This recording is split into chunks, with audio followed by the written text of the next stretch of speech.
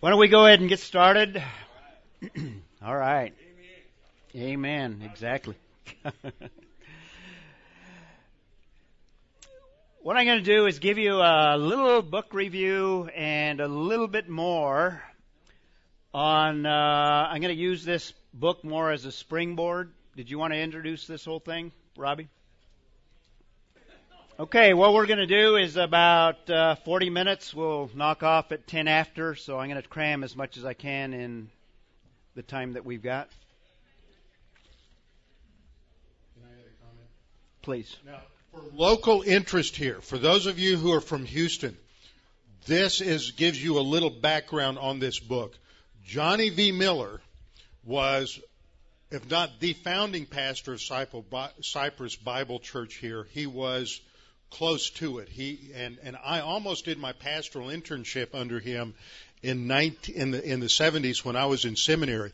At that time, he was a strict I've got a pamphlet that he wrote on young Earth creationism, and I first heard him speak at a Camp Peniel college and career class on creation issues, a conference like this, back at probably around 1974, 75. And I knew him really, really well. And then we lost touch over the years, and he went on and did other things and got influenced by a lot of human viewpoint. And I read this book, or a book review of this book, about maybe a year and a half ago, and was just really disappointed that he had shifted positions to an old earth assimilationist position. And this is what's happening across evangelicalism. So, and the other thing is, the other guy he wrote it with is with Lancaster Bible College. And Lancaster Bible College bought out Washington Bible College and Capital Bible Seminary, where Dan Ingram went to seminary, and they've now shifted the theology of that school. So, yeah. So anyhow, here's just a little background to give you a little more sort of a personal Houston connection there. So Robbie had his influence on Johnny Miller.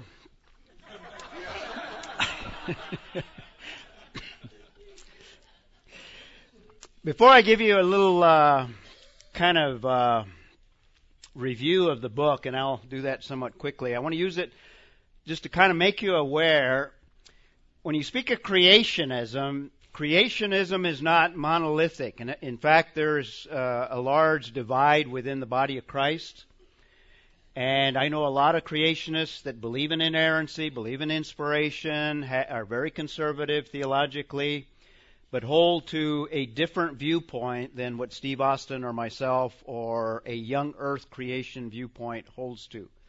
I don't know if you're aware of that controversy within the church, but basically the majority of the churches, the majority of pastors, the majority of Christianity, if they are creationists, the majority tends to be old earth. We are always, as you know, a minority usually. But our viewpoint, I believe, is more biblically based, and I think the science is there to back it up as well.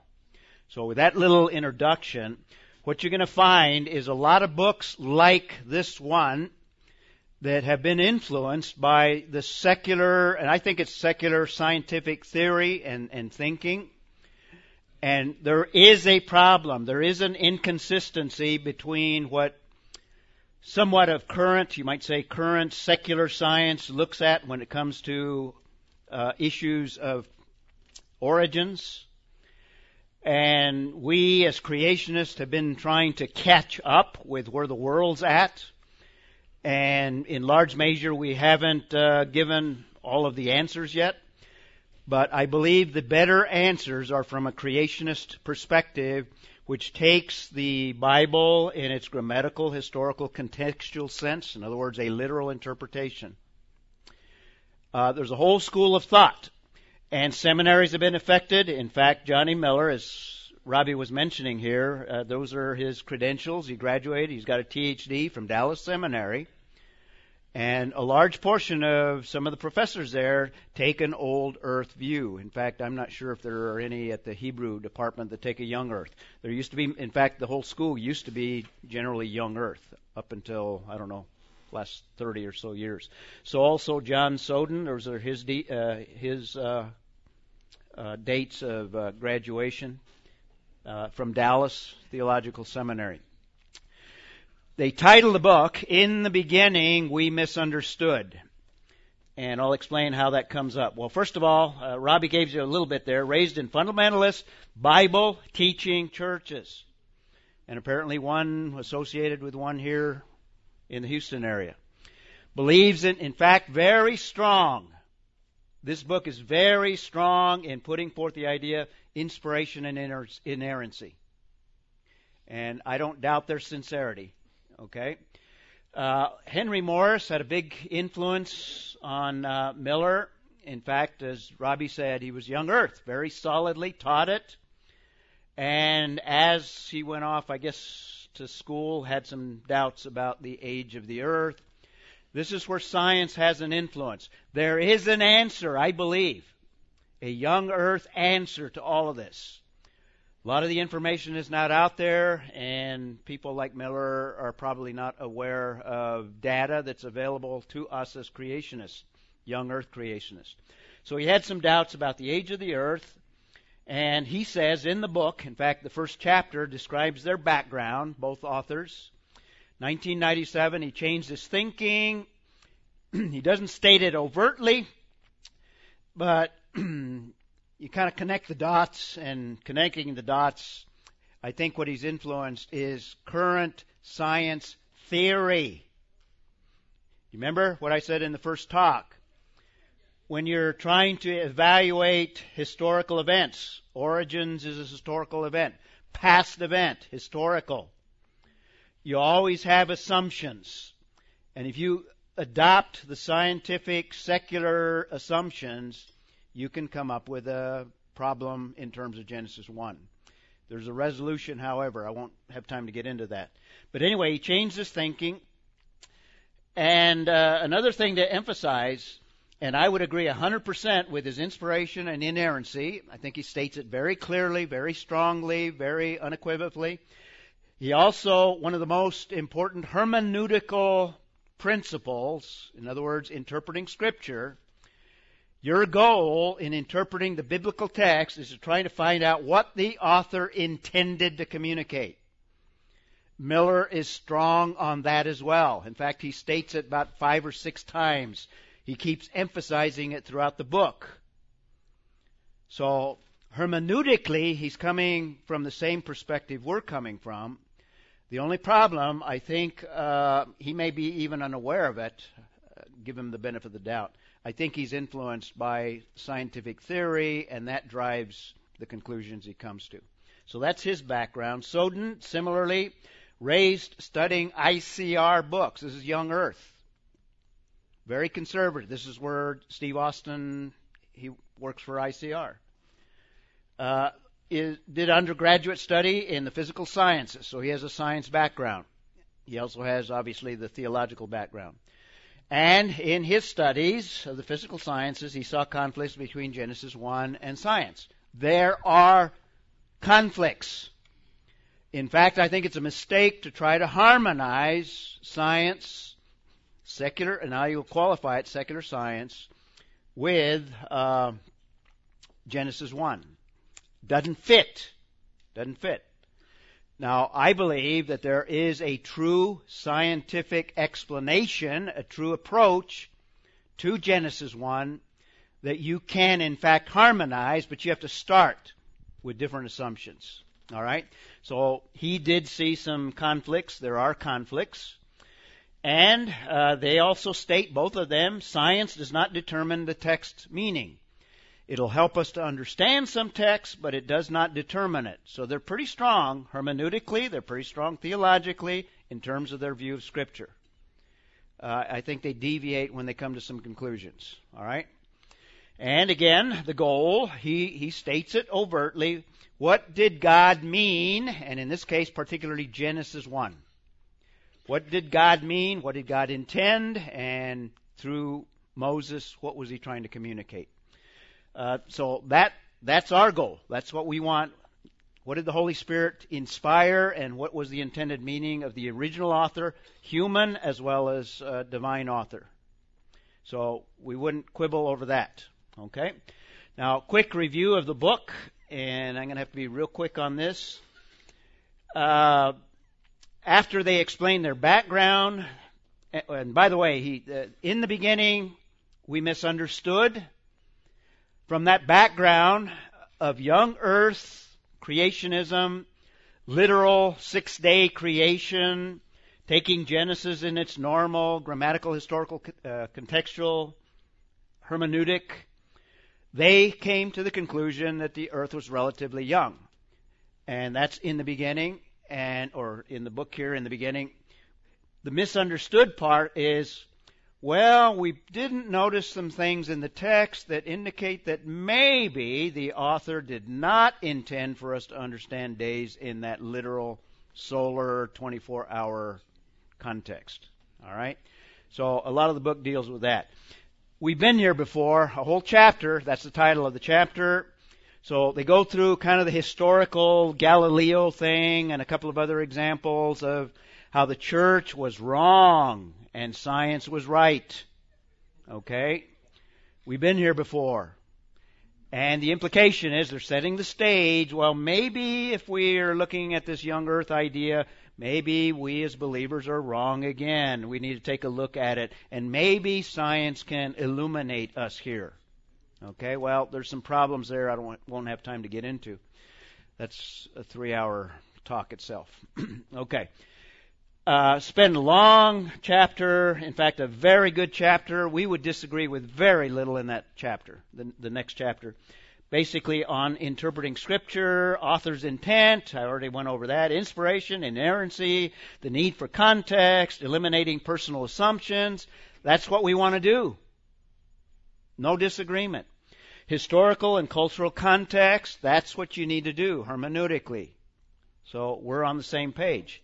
In fact, I would recommend the book for that purpose, but you ought to stop there in your reading.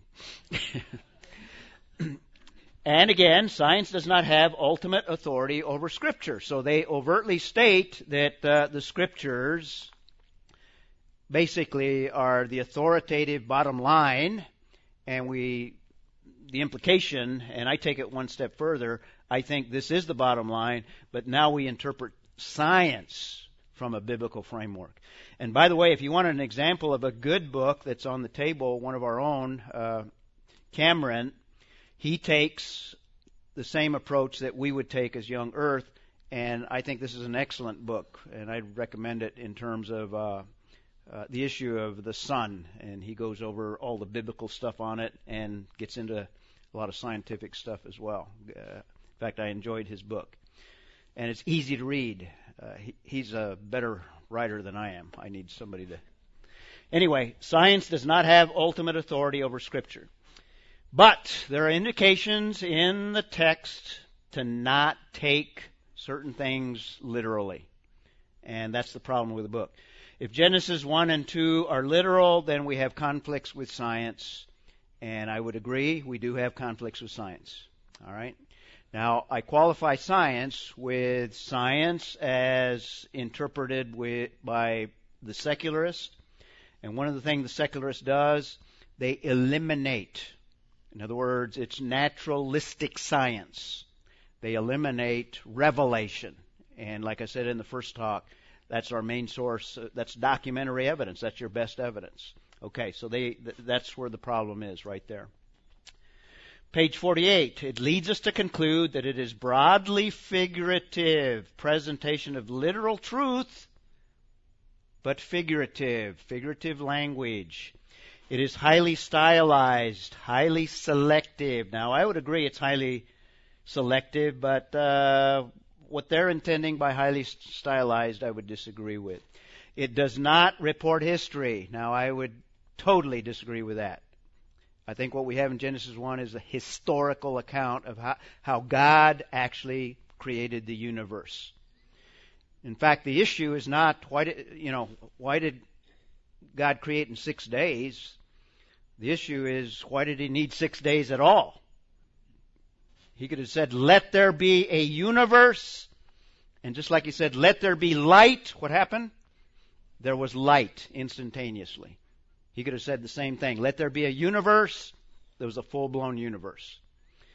But we know the reason he created in 6 days, in the law, he set that up as a pattern for the work week and the observance of the Sabbath. And God didn't get tired either on the seventh day and needed rest because it was a laborious project. Okay.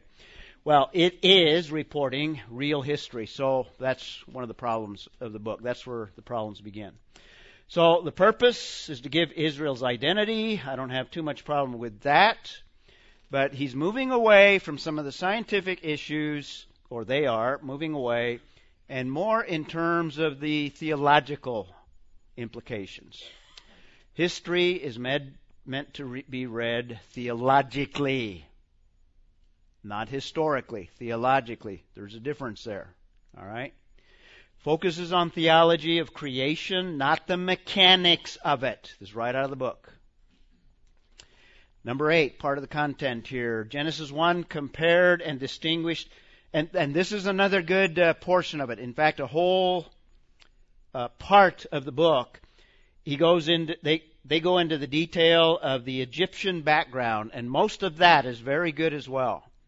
And I would agree, this is what we need to do. We need to, what did the Egyptians think? Because the children of Israel were Egyptians. I mean, they were ethnically Jewish people, but where did they grow up? They grew up in Egypt. So they were indoctrinated, you might say, with the culture, the background, the history, everything Egyptian. Don't think of them while they were in Egypt as Jews. They were Jews only ethnically. They were raised in that culture. So they do a good job of showing what Egyptian creation stories were like. Do the same thing with Mesopotamian, because the prominent Enuma Elish and other creation stories, they would have been familiar with that. At least Moses would have been, because he was educated as an Egyptian. And they were going to go into Canaan, so they needed to know what the Canaanites, what they believed in terms of creation. So they do an excellent job of tracing some of that background, and we ought to do the same, okay? And he says God chose not to correct, and here's the problem. Now when Moses writes Genesis 1, they're saying God chose not to correct all the incorrect perceptions of the world. In other words, the Egyptian world, the Mesopotamian, the Canaanite. We see God does not correct, or God does correct, wrong theology. See the disconnect there? In other words, Moses doesn't deal with necessarily their scientific theories of the Canaanites, the Mesopotamians, etc. And the implication they leave is what we have in Genesis 1 may not be exactly literally history, because Moses didn't intend to address that. Moses was interested in the theology, so they spent a long time evaluating the theological disconnect between the Canaanites, Mesopotamians, and Egyptians. Got that? Okay. So God does correct wrong theology, but his instruction does not depend upon accurate scientific observations. I'd say wrong. All right? And descriptions of the material world. Genesis 1 is a description of the material world. It's a biblical description. And you could view it scientifically. It doesn't fit secular science, but it is the science that we need to adjust secular science to. That's the difference, all right? Another quotation, God chose to connect with them on a level that they could understand. Yeah, I would agree with that. But I don't think that he overlooked some of the issues that they could have understood scientifically from their perspective. And I think it's written, Genesis 1 is written in a form that pretty much anyone from any culture could understand. You don't need a technical background to understand Genesis 1. In fact, your 10-year-old son, read it to him, or have him read it, and have him interpret it, and you're going to come up with better conclusions than if you go to a theologian that is old earth, that is familiar with science, and has a PhD in science. Genesis 1 is not that complex. All right. God chose to connect with them on a level they could understand. God corrected their spiritual worldview, not their physical picture of the world, by teaching them who Yahweh, their God, was. I think He did both. Moses does both. The Holy Spirit does both. All right? More on the content. Focus on theology, not creation, mechanics of it. Genesis 1 compared. Well, we went over that. Narratives are not always chronological. One of the major conflicts of Genesis 1, the evolutionary scheme and the secular scheme. You have the sun and the moon have to be created very, very early, not day 4. And this is true of all of the compromises in terms of Genesis 1. Okay? Days of Genesis 1, not literal. That's the bottom line. Now, they don't take an overt position in terms of young earth, old earth, but it's clear that they're influenced, and if you press them, they would have to say, based on what they write in the book, they are old earth. They try to make the point that they're not taking a position on it. But basically their position is laid out here. All right? And their concluding part is they want a theology, a creation theology. So the last chapter, that's the title of the last chapter, or one of the last chapters, toward a creation theology. And what they do is try to show how the biblical theological worldview differs, and this is what Moses is correcting, but it may not try to correct the actual physical world of that ancient time. And therefore it does not address the scientific issues then, nor does it deal with the scientific issues today. All right? There's some strengths: defense of inspiration, inerrancy, sound hermeneutics, repeated emphasis on author intent, background and cultural study of the Egyptian, Babylonian, Canaanites. I'm just kind of summarizing the strong points here. They do attempt to accurately treat the text. I think they're honest with their assumptions and their views, other than probably subconsciously not aware of what they're really coming to. Okay, weaknesses. They establish excellent hermeneutics, but then they violate their hermeneutics. And I think it almost appears unawares. All right. Secondly, they warn on injecting 21st century science on the text, then they inject their 21st century assumptions on the text. All right.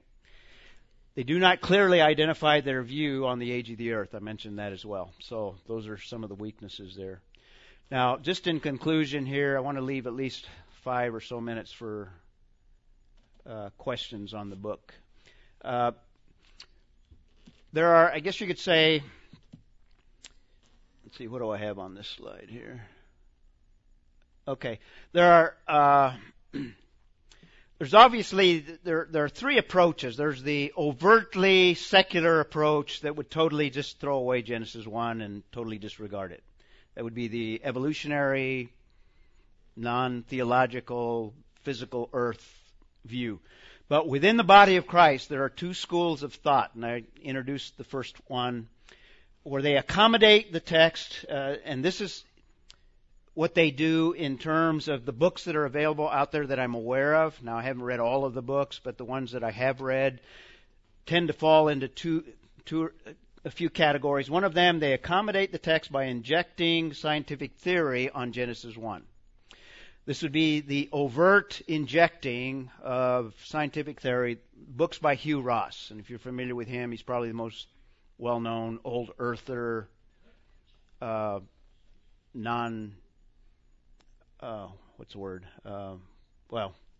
earth view. Hugh Ross. He's very popular. He appears on TV programs, very well known.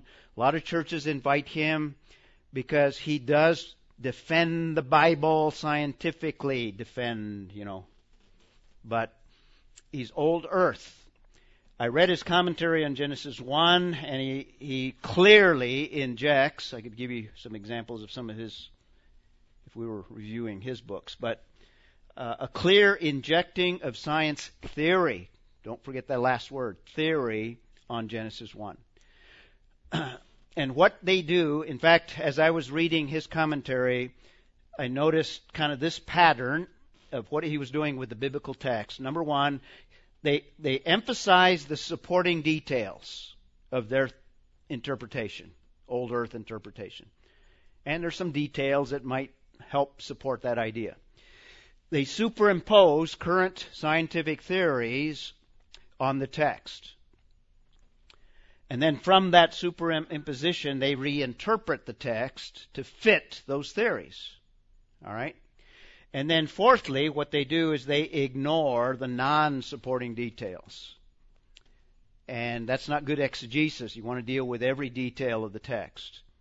And this is blatant, and this is very overt, and it doesn't take a scholar to really even see that.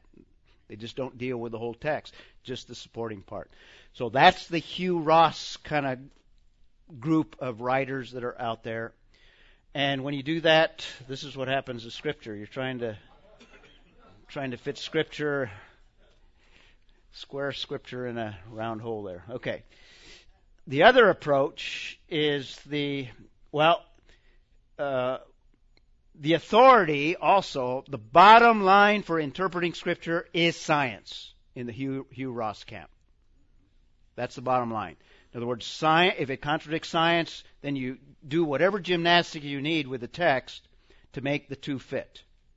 All right?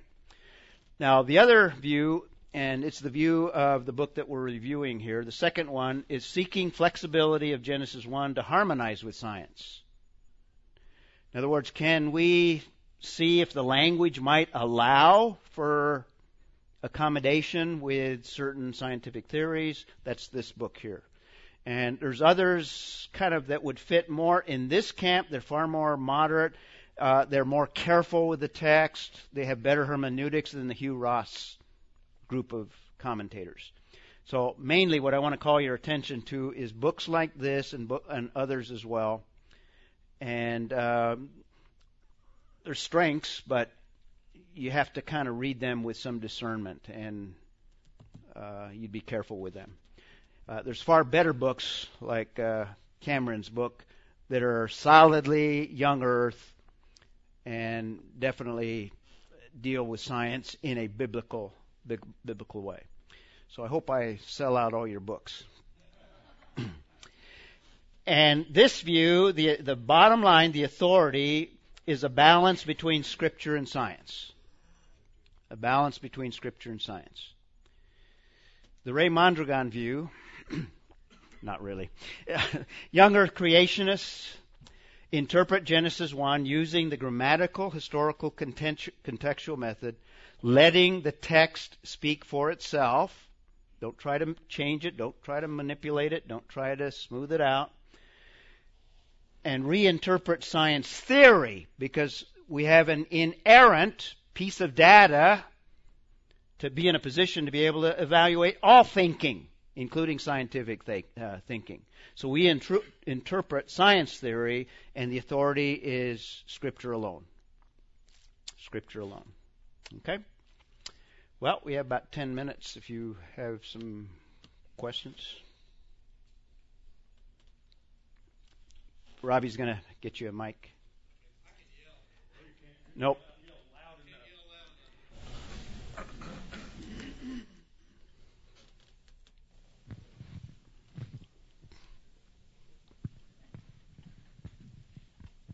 We on? You're on. What were the, quote, scriptural cues that they used to that's a good question. To get to their conclusion? Yeah, they see some of the terms. When he says stylized, what he means, it's not evening and morning. It's just kind of giving you more poetic, evening, morning in a more poetic, non-literal sense. But actually, if you turn that around, what he's doing is he's giving us details so that you actually have the impression Moses is emphasizing he's talking about a 24-hour period of time that has a daylight portion and has a night portion. But they take those words more flexibly, if you will, and interpret them more non-literally. And then, obviously, the days they give reasons why. There's little indication of the text. For example, the first, I think it's 6 days it doesn't have in Hebrew, and they deal with a Hebrew text. First 6 days, let's see, I can't remember. Does it have the? There's a distinction in some of the days. Some of them have the article, and some of them don't. So they say, well, that kind of opens the door for other possibilities here. So that's kind of what they do. There's somebody up here, Robbie.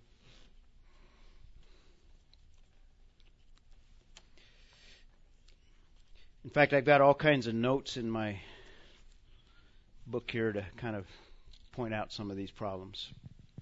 Do they have the death, disease, thorns, etc. before the fall of man? How do they deal with that? They have to deal with that, yeah. And they jump through gymnastics, theological hoops to try to explain that away. Like I said, they try to deal with some of the issues. In fact, the last 2 chapters are objections to their position. And yeah, they have to explain those things away. Yeah, there are too many problems. Once you start deviating from the text, you just open up all these other problems. And the young earth creationists have done, this is what Steve Austin was trying to convince us of, doing good science. And good science starts with good assumptions. And particularly science that's done in the past, your assumptions are absolutely essential. And if you start already with more of an influence on with secular science, you have those assumptions, you're carrying a burden that just creates more problems that you have to solve, like those. Do they ignore the fact that historical narrative in the Hebrew goes conjunction, verb, subject, object, and the poetic goes subject, verb, object, so it's obvious whether it's poetic or historical narrative? It's not so obvious to them. Yeah. Well, one of the things you have to remember is you've got one guy, Soden's got his PhD in Hebrew from Dallas Seminary, and unfortunately, grammar isn't as hard and fast as people want to think it is. And Miller got his THM in Old Testament, I believe, from Dallas. Yeah, let me give you their numbers here. So this is why it's important. And one of the reasons I majored in Hebrew was to try to get to some of these issues. But there's a lot of debate, just unrelated to the theology that develops. There's a lot of debate over some of these intricate grammatical points. And you'll find scholars who debate back and forth. So the grammar doesn't necessarily, at least for them, we would think, well, yeah, that pretty much solves it because that seems to be the normal use. But they would say, no, well, there's an exception here, exception there, and things like that. Yeah, and these same principles are not applicable, or not only applicable to Genesis 1, but basically the interpretation of the first 11 chapters. And those that take an old earth generally are local flood, for example, as well. So it kind of spills over. But I think the bottom line is how much authority do you give to Scripture as opposed to how much authority do you give to scientific theory. Don't forget that part, scientific theory. Let me ask you a question here, because I had to step out a few times and didn't catch it. Are they using like genre? Their view of genre would override, Cam? That would override the grammar because it's genre. Is that? Am I? Not right? Not so much in this book. Not with them. But that is the case in a lot of these others that would fall into the similar camp. Okay. Yeah, like the Walkies and those. Yeah. Then they because they're saying, well, this is this kind of literature that would trump whatever the grammar issues were. So Charlie, I shouldn't use the word Trump. Somebody might think I was getting political.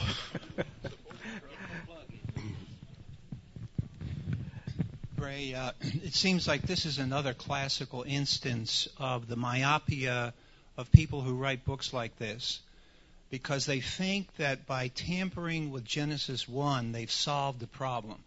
They haven't solved the problem. No. Because you've got longevity. Yeah. The whole issue of human longevity, 930 years asymptotically declining after the flood. You've got the issue of the supernaturalness of the Exodus. You've got the global thing of the flood. I mean, we can go on and list a dozen problems here. Right. So they think that they've solved the problem of Genesis, of the Bible and science by just dealing with Genesis 1. Yeah. Got news. Yep. The Bible is supernatural from one end to the other. Right. So if you're going to try to tweak Genesis 1, you have to tweak Genesis 6, Genesis 7, Genesis 8. You've got to also tweak the age decline. So it just opens up a Pandora's box. Right. And these authors never address it. That they act and they leave the impression with their books that they've solved the problem tweaking Genesis 1, and they haven't. Right. Right. And by the way, an encouragement to those of you that don't have a science background, if you do a careful, just accurate, objective exegesis of all of these early chapters in the book of Genesis, you will have a better scientific grasp of all of those issues than if you know any science at all. That's why I think a 10-year-old, if you have them, you ask them the questions, you ask them, well, how long did it take God to create? 6 days. It says so right there. That'll give you far better answers than your professor that has a PhD in both theology and science. Any other questions? We're right on well, time. In terms of equal opportunity, I guess you have to cruise on to the next part of the session.